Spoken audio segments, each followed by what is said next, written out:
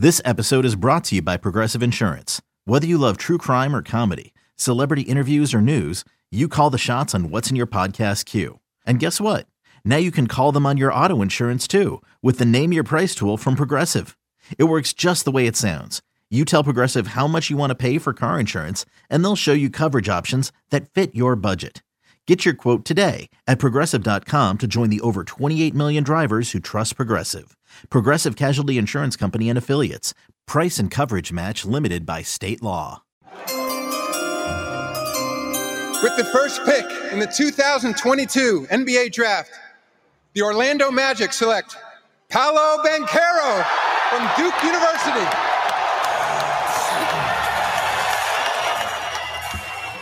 With the fourth pick in the 2022 NBA Draft, the Sacramento Kings select Keegan Murray from the University of Iowa.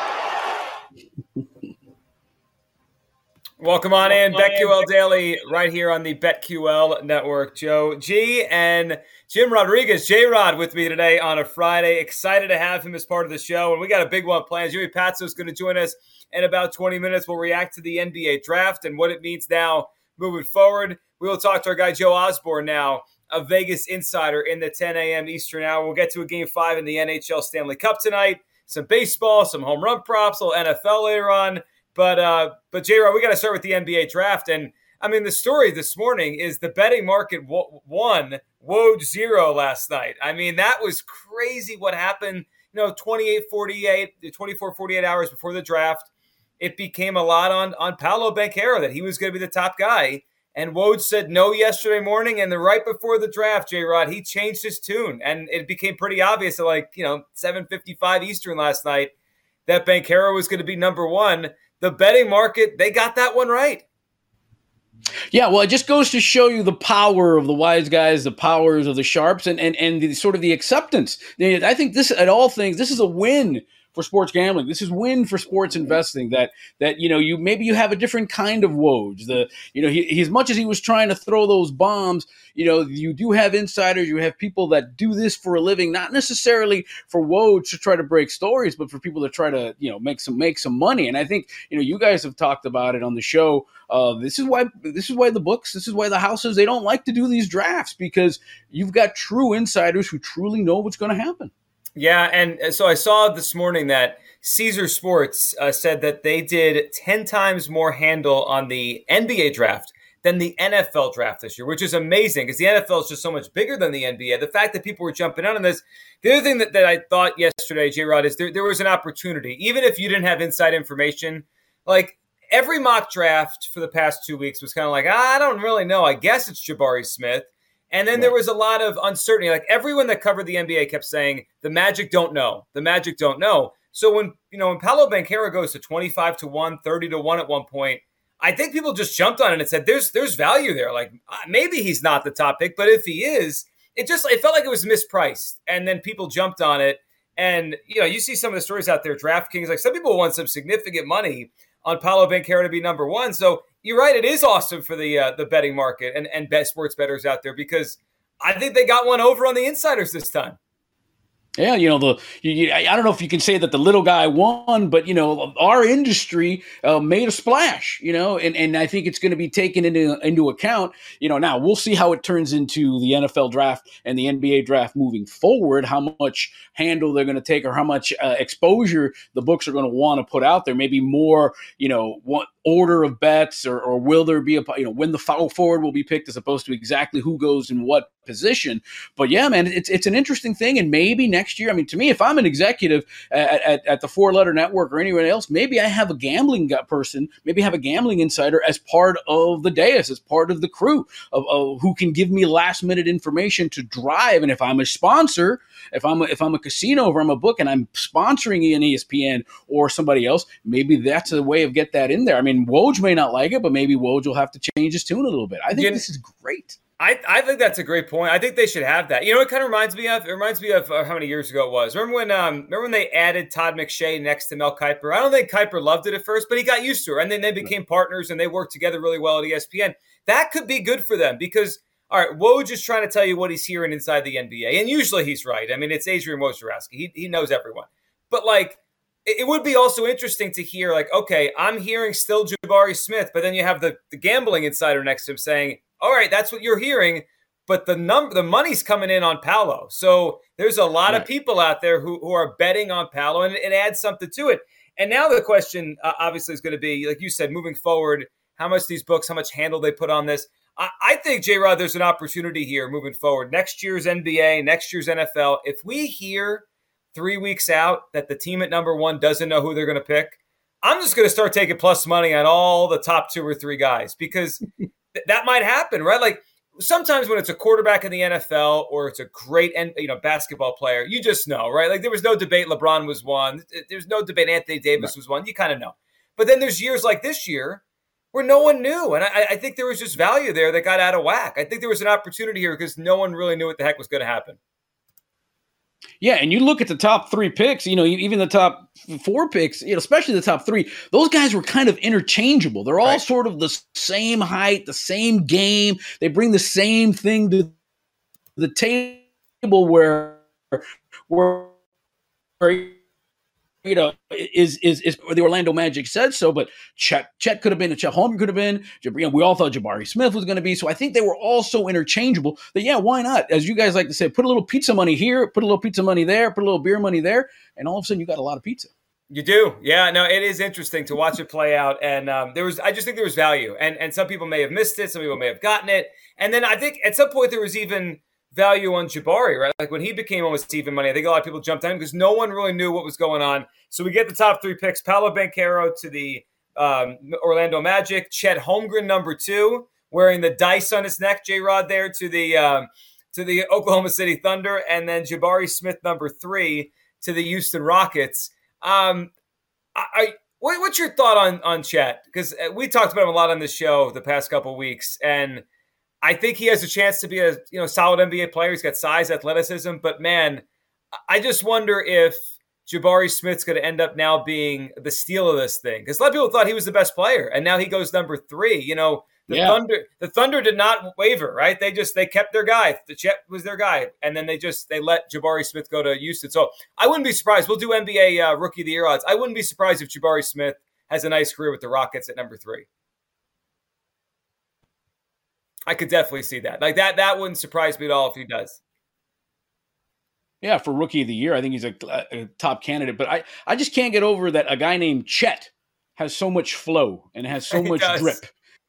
Chet should be like the captain of your bowling team. You know what I mean? On Thursday nights, the guy that can outdrink everybody. Has a little pop belly. Not a guy who looks like little Nicky with that outfit he had on. We mentioned it yesterday on our group chat. It looks like the classic '90s Seattle, rocker guy who's just sitting there with the hair. I can't get over the name. And the only other Holmgren I ever heard in my life was Mike Holmgren. So I don't even know where this guy came from. But I think for Oklahoma City, they're sticking to the plan. And I think if you're an Oklahoma City fan, if you're thinking about whatever their win total is going to be, if you're thinking about betting on them, I think they've got a plan and they're ready to go. And they knew that might have been the only lock of this thing, that we knew Chet Holmgren was going to go number 2. You're right. It was. I think that's why 1 and 3 was the decision. It was 2 was Chet Holmgren. And then we played the cut as we came in there. Number 4, J-Rod, there's one thing that I can guarantee in every draft. The Kings are going to screw it up. And I don't think Keegan Murray's terrible. He'll be an NBA player for a while. But I thought Jaden Ivey coming in had a chance to be the best player in the draft. So that's how good I think Jaden Ivey could be as a scorer, as an electric, kind of up and down the floor offensive player. And the Kings, he fell to them right there at 4, the best guard in the draft. And they took Keegan Murray, and it just allowed, I love the pick for the Pistons at 5 to pair Cade Cunningham and Jaden Ivey, but the Kings mess it up every time. It's remarkable. Yeah, and if you're Mike Brown, you're like, thank you. That's what I get. I come from an organization like Golden State, who seems to always get it right. They almost seem to got it right in this draft. And you wonder where that comes from. I mean, at the very least, if you don't know what you're going to do, you go for the best available player. And they didn't even do that. So, I mean, I think Keegan Murray, again, you're in Sacramento, you're on an island somewhere. No one's going to know. No one's going to watch your games anyway. And for Ivey, I mean, what a story, right? His mom was a great player for the Detroit WNBA franchise. His grandfather played for the Detroit Lions, and now he's in Detroit. It just makes all the sense in the world. You know, sometimes the sports world and the stars all align. What a great story for all the journos and all the people in Detroit. You know, they've got a hometown kid essentially there, and they're going to be pretty good. And I can't wait to talk to our NBA insider just to see, you know, how the Pistons are going to look. Because I think they, you know, to me, them and the Pelicans, low key had.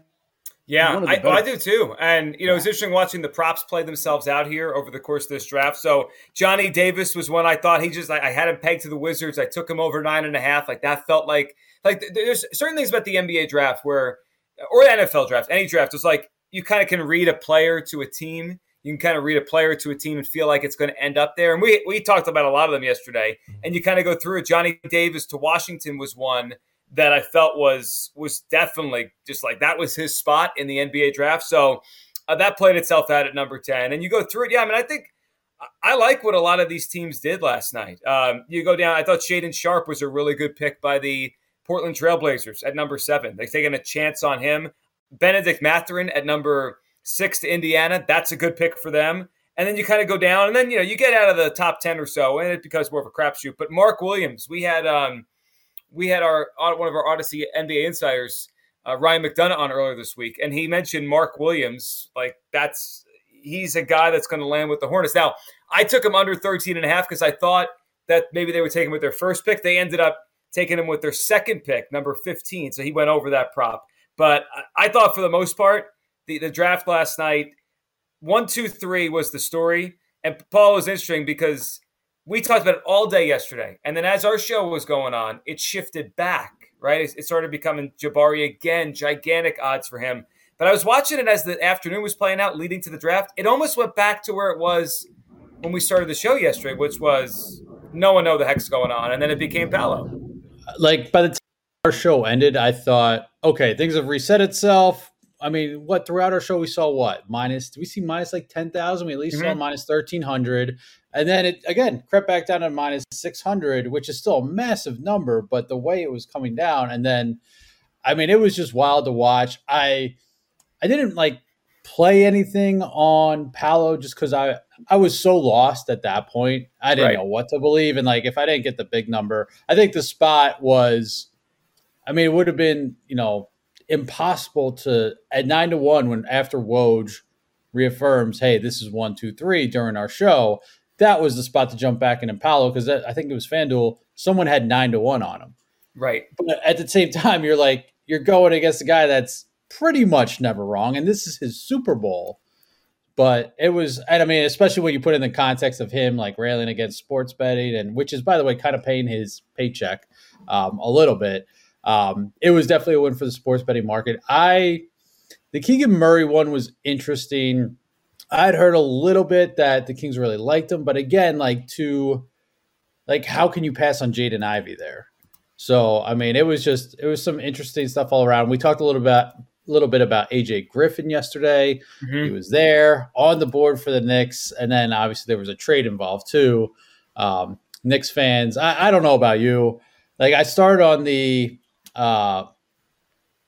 one broadcast with Jay Billis. It was okay. And then I switched to the one, and then Stephen A is losing his mind about the Knicks. I was like, okay, I can't do this anymore. But it was an interesting night all around. I mean, I can't really, as much movement as there was with the NFL draft. I mean, I think this one is in a league of its own as far as recent history. And the other interesting part is I guess the books didn't really get killed all that badly. Because both sides, right? Right. So like reading up on it a little bit this morning, they didn't get absolutely crushed. They took some hits on like some big wins on Paolo.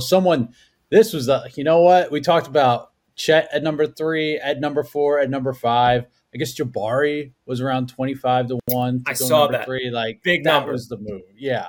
Yeah. So, it's funny because, you know, we talked in the last couple of days was like, well, someone knows something. Our Sharp's coming in. Where's this money coming from? But I think you and I may have read the same article this morning. The one I was reading, our guy Crack was quoted in there. Yes. Yeah. And I saw the article, and he mentioned that the reason he jumped in on Paolo is the number was just too good. Like, Yeah, like in a marketplace, and I mentioned this with J-Rod a few minutes ago. I think next year, NBA, NFL draft, if we get to a point where no one knows the number one pick is, just take shots on 2 and 3 because you're going to hit. I mean, like if you hit it, it's going to be good money. So that might have been part of it. This just felt like a crazy, I don't know, perfect storm here of Woj being wrong, the information kind of being leaked out there, and smart bettors just saying, all right, there's some value here. I'm going to jump on this. So it was a. I will say this: you almost have to wonder if you have a bad team and a bad organization that kind of throws this whole thing in flux too, because I mean it's the bottom line. If you're the Orlando Magic, how do you not know who you're going to pick? I know it's pretty bad. Like, right? I have to imagine most executives in the NBA or any sport, like they know the day before or 2 days before. They got to know. They should know a week out.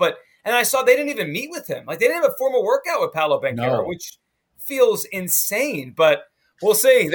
That's the Magic. That they usually are a bad team. We got a lot to talk about here on the show. Joe Giglio, Jim Rodriguez, J-Rod with us. Jimmy Patsos, our Odyssey NBA insider, joins us next. His thoughts on the draft, where the prospects landed, and all the uncertainty that went into last night. That's up next, right here on the BetQL Network.